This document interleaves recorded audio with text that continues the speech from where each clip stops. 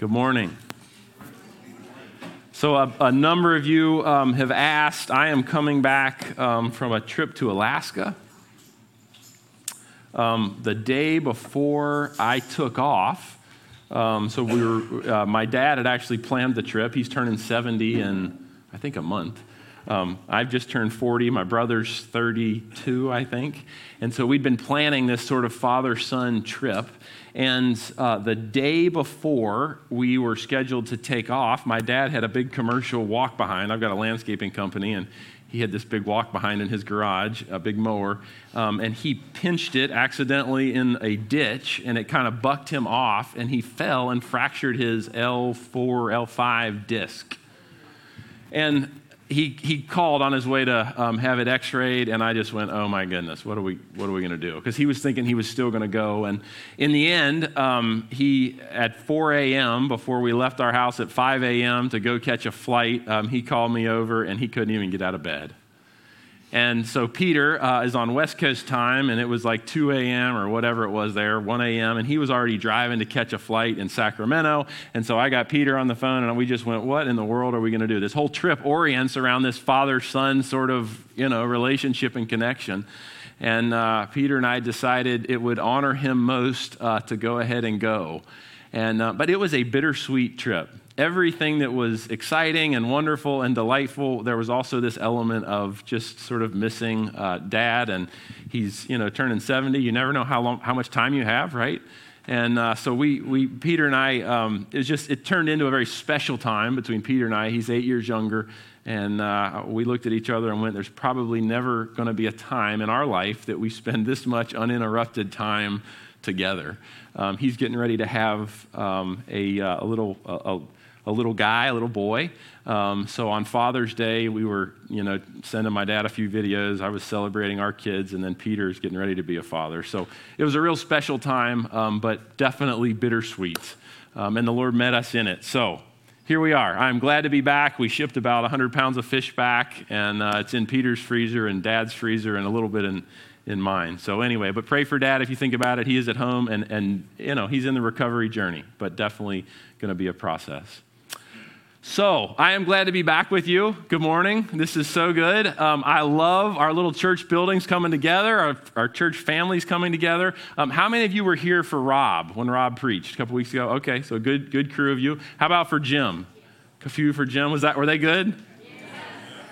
They are both dear friends of mine. Jim's one of our overseers here at Saltbox. They're both counselors, which somebody pointed out. I think Nathan pointed out. Michael, this is very unusual. You're gone for 2 weeks and you have two counselors in to preach. And I'm like, well, they've helped me a lot and I need a lot of help. So I figured they'd help everybody else.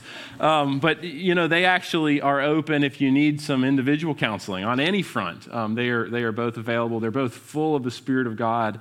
And if they blessed you all like they've blessed me, then we'll have them back again. Sound good? All right. Very good. We are moving towards the book of Exodus. Michael, why would you pick Exodus? Exodus, Paul? Come on. Okay, so we are moving towards the book of Exodus, but in order to enter the book of Exodus, the gateway to the book of Exodus is going to be Luke 9. So turn with me to Luke 9.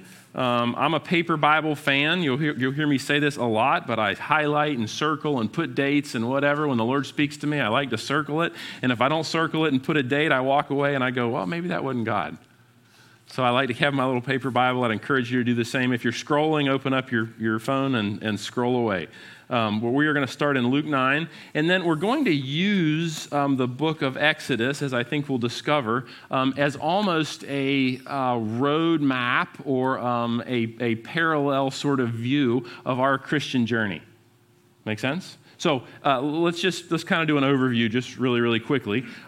If you remember, and maybe you're unfamiliar with the Bible, you're new to this whole Jesus thing, that's great. I'd welcome you in, and you can just jump in with us. We center around Christ Jesus and center around the Word of God, and then I believe that when we keep that in its preeminent spot, then everything sort of orients and orders in our life. Yeah? So in the book of Genesis, it ends with this guy named Joseph. And Joseph is sold by his brothers into slavery, and he ends up in prison, and he gets promoted from prison to the head of, this is in Egypt, to the head of Pharaoh's entire nation, the nation of Egypt. And in so doing, the people of Israel find themselves living in Egypt.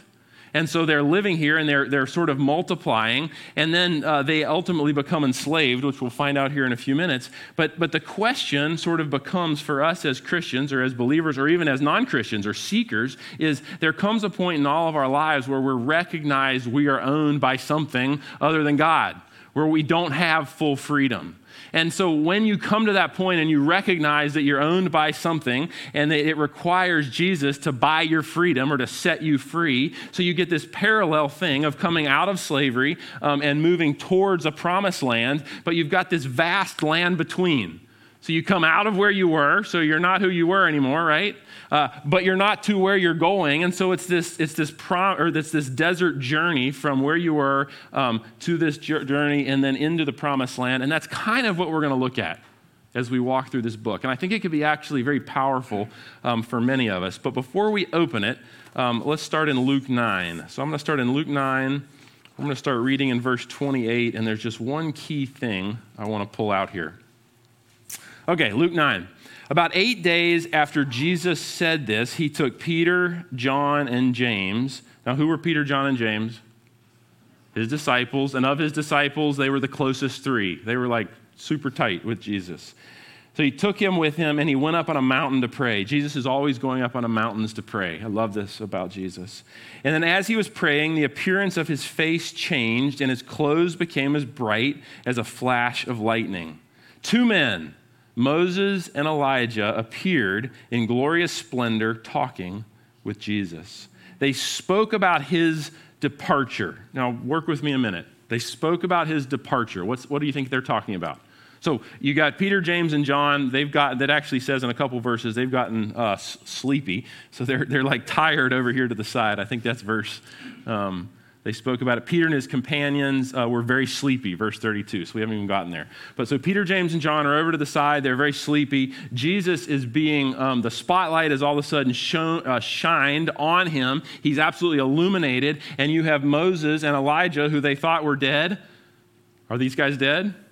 No. They've just relocated, okay? So Moses and Elijah come out of eternity. They come out of eternity and they show up and they begin talking to Jesus. And it literally says they're talking to Jesus about what? His departure. Okay, what's his departure? I heard crucifixion. Okay, something else. Ascension. Both right. His departure. Anybody know what that word is in Greek?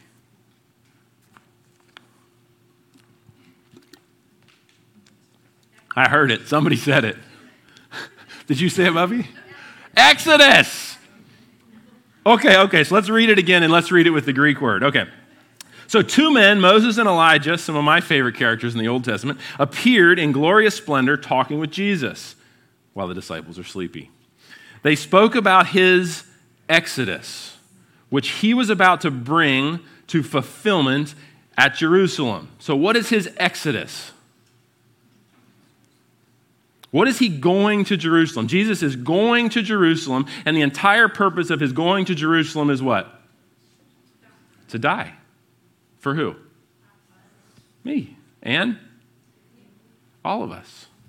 So his Exodus is what he is about to pay. He is about to buy back through his death and then his resurrection and then his ascension.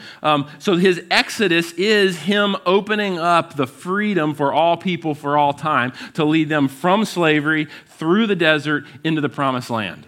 So Jesus and Moses hang out, and I love the way God does things. I love the way Jesus does things because the two of them are conversing on the mountain, and I can only imagine Jesus standing there talking to Moses about what Moses was thinking and going through even as a human as he's going back to Egypt, which we're going to read all about this, to deliver the people from slavery and then lead them through this gnarly desert into the promised land. And so Jesus and Moses are hanging out and they're interacting and talking on this mountain about the Exodus, Now, why Exodus? Because Moses becomes, here's a seminary word, I guess, a messianic prototype. Moses becomes a Jesus picture. And then through Moses, we actually begin to see the person of Jesus. So you might even go, Michael, but why would we actually look at this book of Exodus? Well, let me throw out some words that actually come from the book of Exodus. How about covenant? Yeah? Is that a Christian word?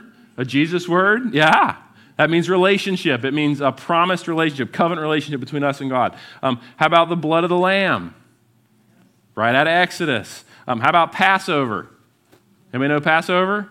So Passover is still being celebrated today, even by uncompleted Jews, people who haven't fully given their life to Jesus. So they're still celebrating today their liberation from slavery in Egypt. How about leaven? Remember Jesus talking about leaven?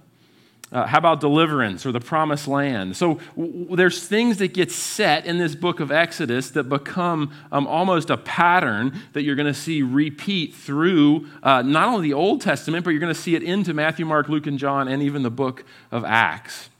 So a couple other thoughts here. Jesus was alive before he was born. What? Michael, are you saying Jesus was in Exodus? Shake your head. Yes, I am.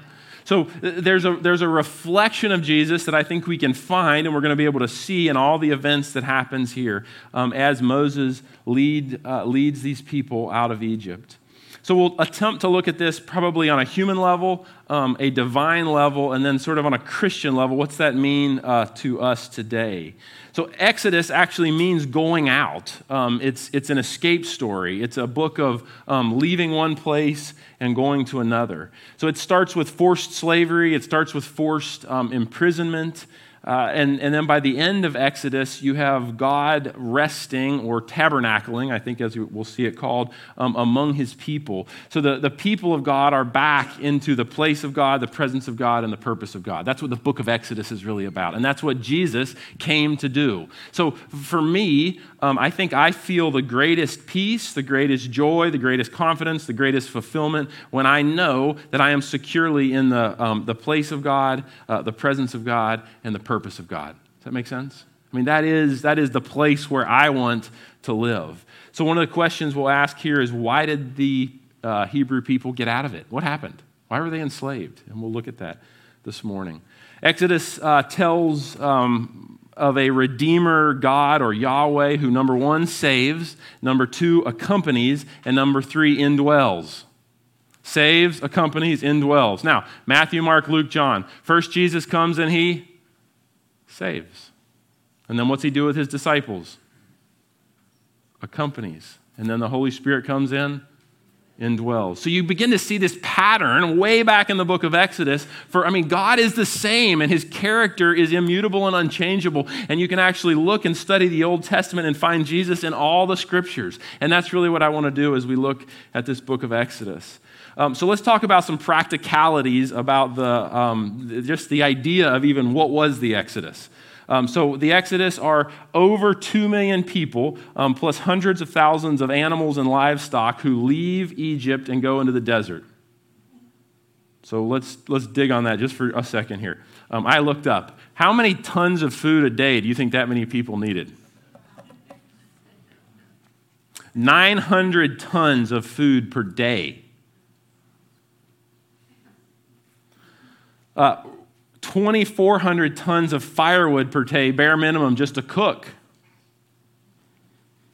2 million gallons of water per day, bare minimum, just for survival. A military general put all this together. I thought it was fascinating.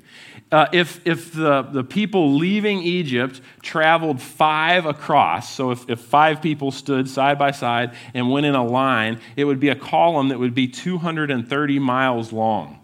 That's like here to Boone. I mean, really.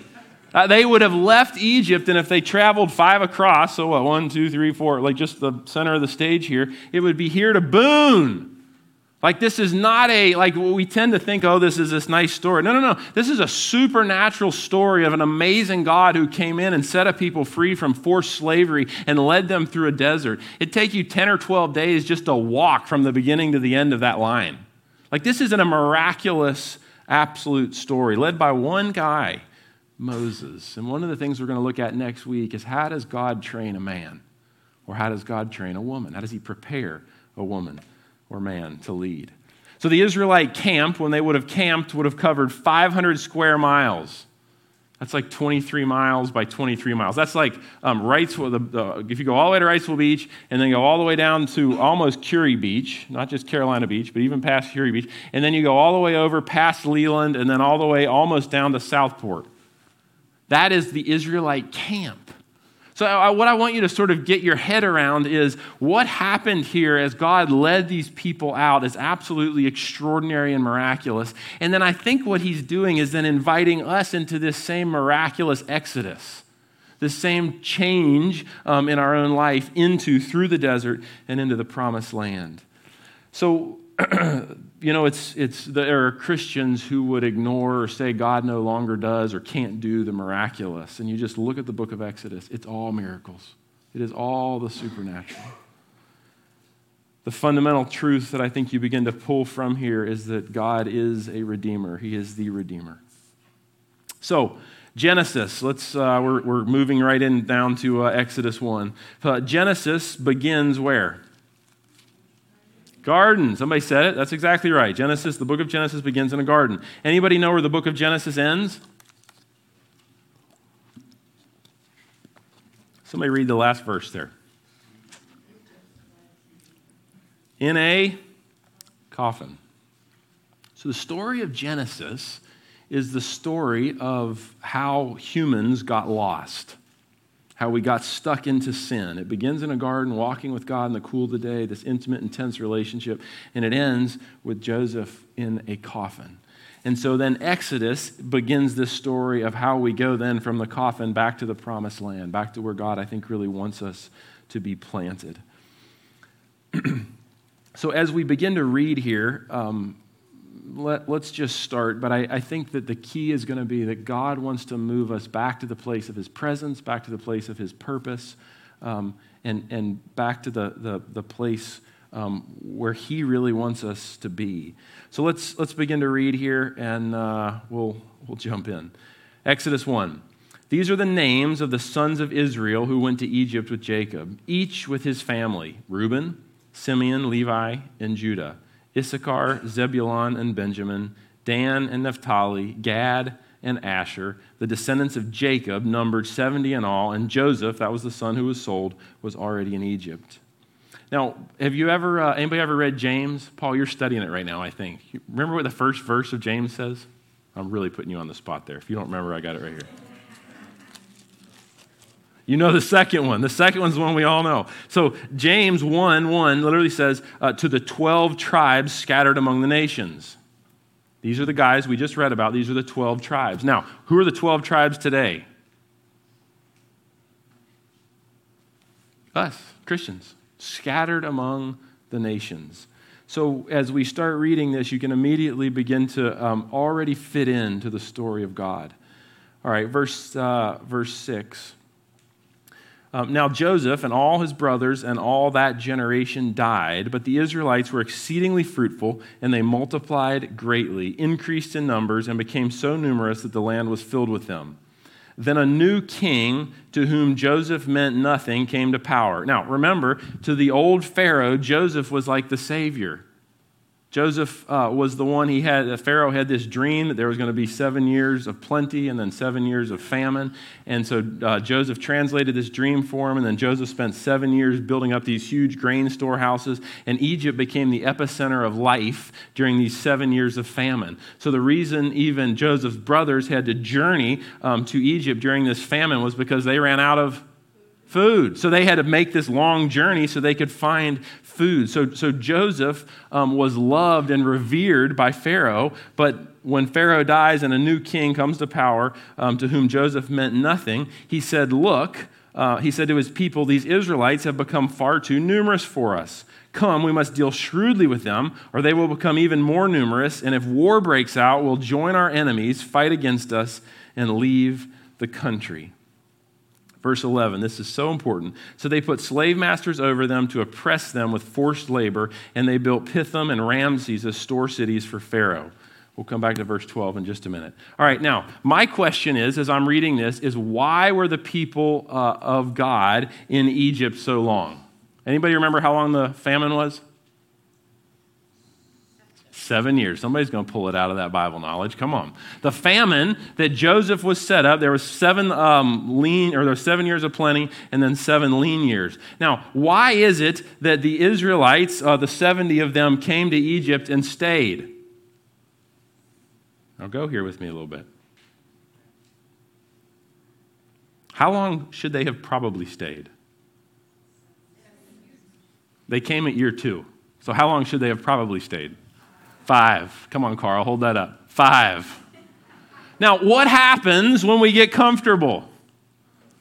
What happens when we start, oh man, this is pretty good. Life is easy here. I'm just going to stay and hang out.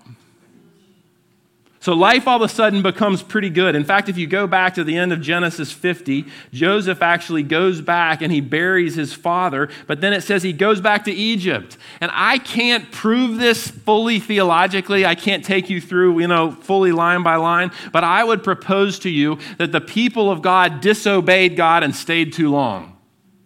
In other words, Joseph ends up in a coffin embalmed, and he is really meant to be taken back and buried with his dad in Canaan in the promised land, and yet he chooses, and he chose, and his descendants chose to stay. Now, could they have left at that point? Packed up and moved on? Yes. Did they need a deliverer at that point? All they had to do was follow God back home. And yet, I think one of the things that happens to each of us as believers is when we get in a spot that is pretty good, we somehow lose the ability to hear God that it's time to move. Isn't that interesting? So someone came up to me before the service and was actually talking about, I think it was Debbie. Debbie, was that you? Was talking about grandson. And the grandson said, oh, wow, y'all got promoted from your cafeteria. It's about our new building. We used to meet at Hoggard High School. Y'all got promoted to this new building. You're no longer in the kitchen. God moved us. But here's the thing. If we get comfortable where we are, we can actually miss the move of God. Just because God called you or said to be somewhere doesn't mean you're necessarily there forever. Yeah? So the question then becomes, how dependent are we? How inclined are the ears of our hearts to actually listen to him? So I would propose to you that when Joseph and his descendants died, I think they should have stayed there 5-6 years and then packed up and gone home. But they stayed too long. And they stayed too long, and now what happens? Now we're enslaved. This Pharaoh comes into power who no longer knows Joseph, and he enslaves the people. I would actually propose to you that part of God's mercy is when he allows the prodigal to go live in the far country. Part of his mercy is that he allows people who are not following him, listening to him, obeying him, to become enslaved. So I think in and through all of this, you're waiting and watching. God is waiting and watching for his people to turn their eyes back towards him. That make sense? So what you have here is a group of people who have gotten comfortable, and the moment you get prosperous and comfortable, it becomes so dangerous that we take our eyes off Jesus, that we stop listening to him, we stop following him, we stop seeking him. Verse 12, this is fascinating to me though, but the more they were oppressed, the more they multiplied and spread. And so the Egyptians came to dread the Israelites. Biblical principle there, if you want, biblical principle number 1, it's don't stay too long. Don't stay too long. When God says move, you move. When God says pack up and go, you go. Spiritual principle number 2 you can pull from this is when the people of God are oppressed, they multiply. There's a lot of people who are going, oh, the church is impressed right now in America, or things are happening. I'm going, great. Maybe we're going to wake up in our faith. Maybe we're going to renew that really heartfelt surrender before King Jesus. Maybe it's going to become more about him than about our American dream. Maybe that as things do get a little bit difficult and things are shaken up, all of a sudden what happens is the gospel and the good news of Jesus actually multiplies and spreads. That's actually good news. So you can look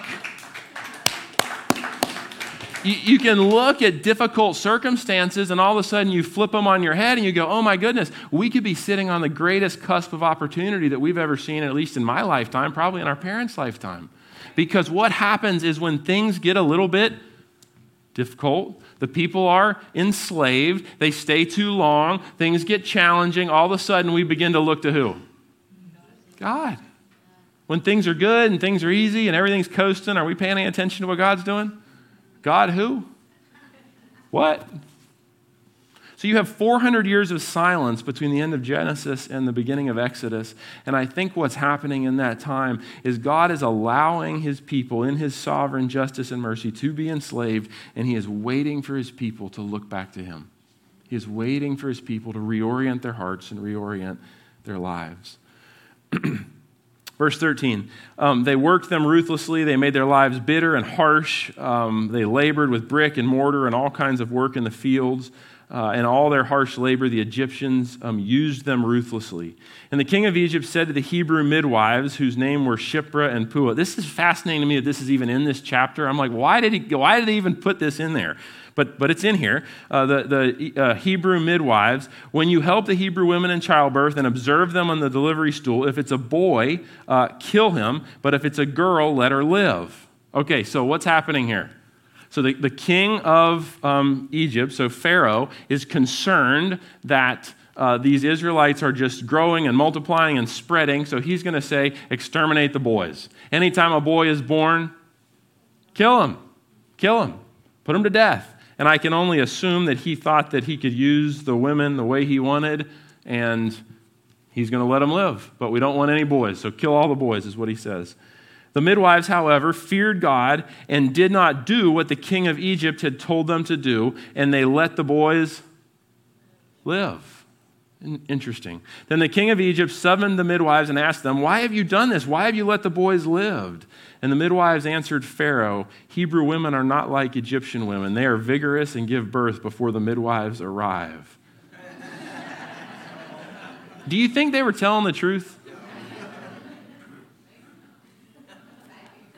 I have no way of knowing. But here is what's fascinating to me. Look at verse 20. This is fascinating. God was kind to the midwives, and the people increased and became even more numerous, and because the midwives feared God. So they feared God instead of who? Pharaoh. That's exactly right. He gave them families of their own. I actually read that, and I wondered, did the midwives lie? But God didn't measure the lie. If they did, I don't know if they did. What he measured was you get a spiritual principle here that I love about King Jesus is he's always looking at the motives of the heart, always looking at the heart.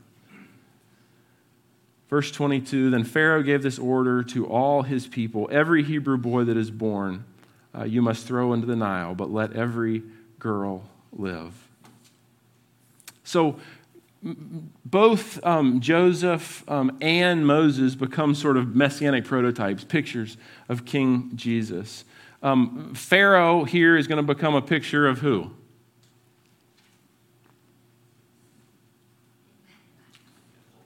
Satan.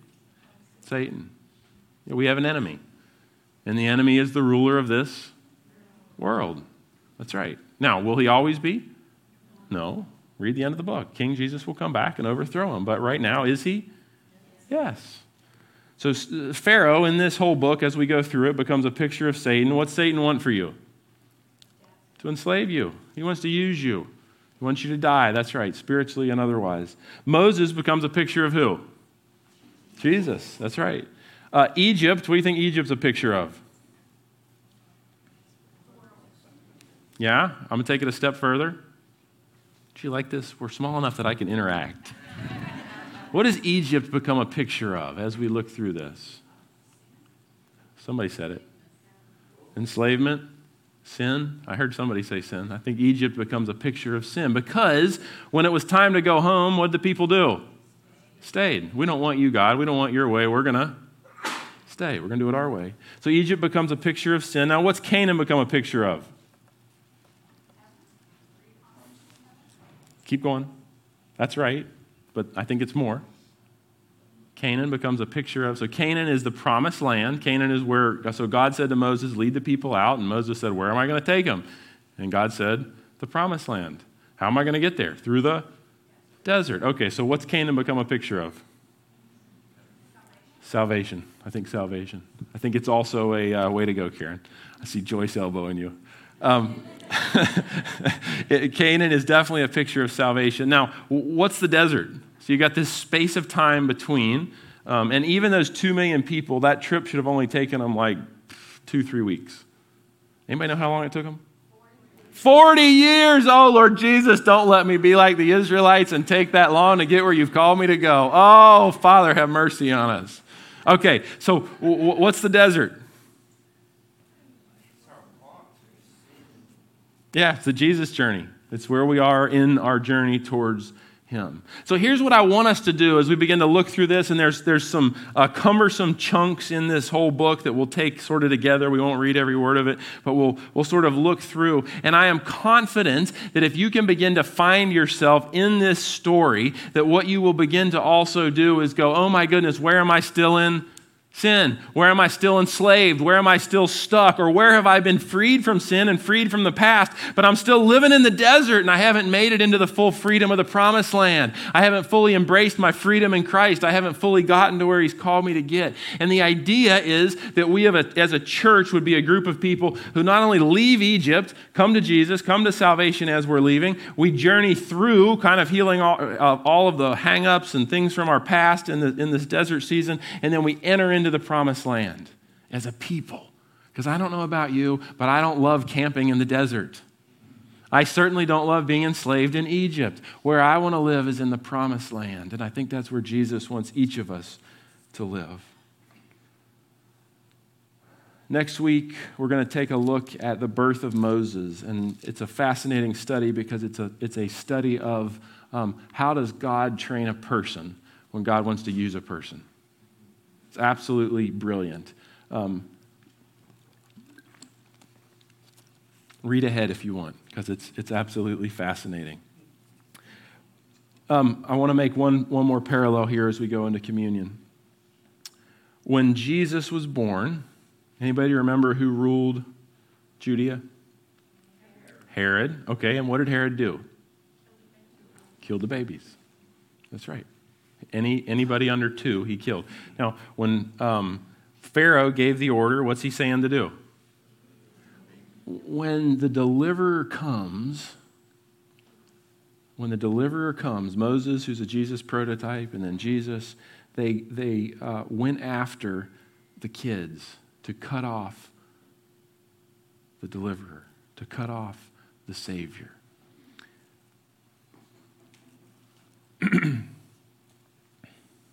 There is something so powerful here if we can get it as a church, because Jesus came to set you free and to save. And the enemy wants everything he can do to cut off and keep you stuck in sin, stuck in lifeless death, stuck in slavery, and he wants to lead us into the promised land. So as we celebrate communion this morning, what I would love you to be mindful of is Jesus is this God who wants to not just save you. A lot of us think that, even precognitively. He just wants to save me. He wants to accompany you. And then more than that, he wants to infill you. And I don't know where you are on that process, but I want to invite you to take that next step. You may be in the room this morning and go, Michael, I don't even know this Jesus. You can start today. You may be in the room and go, I think he's accompanied me or I've accompanied him, but I've never been fully infilled. You can take that step today.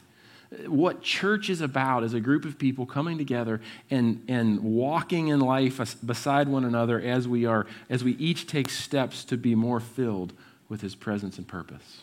Yeah? On the night that Jesus was betrayed, he sat with his 12 disciples.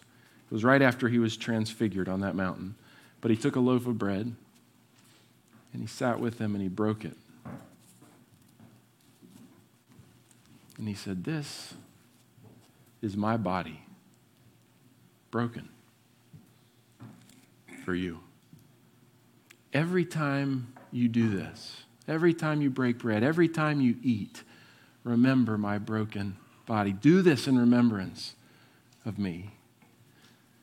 And then he took wine. We have juice this morning, but he took wine and he poured it into a glass, and he said, "This is my blood, the blood of the new covenant. Every time you do this, do it in remembrance of me."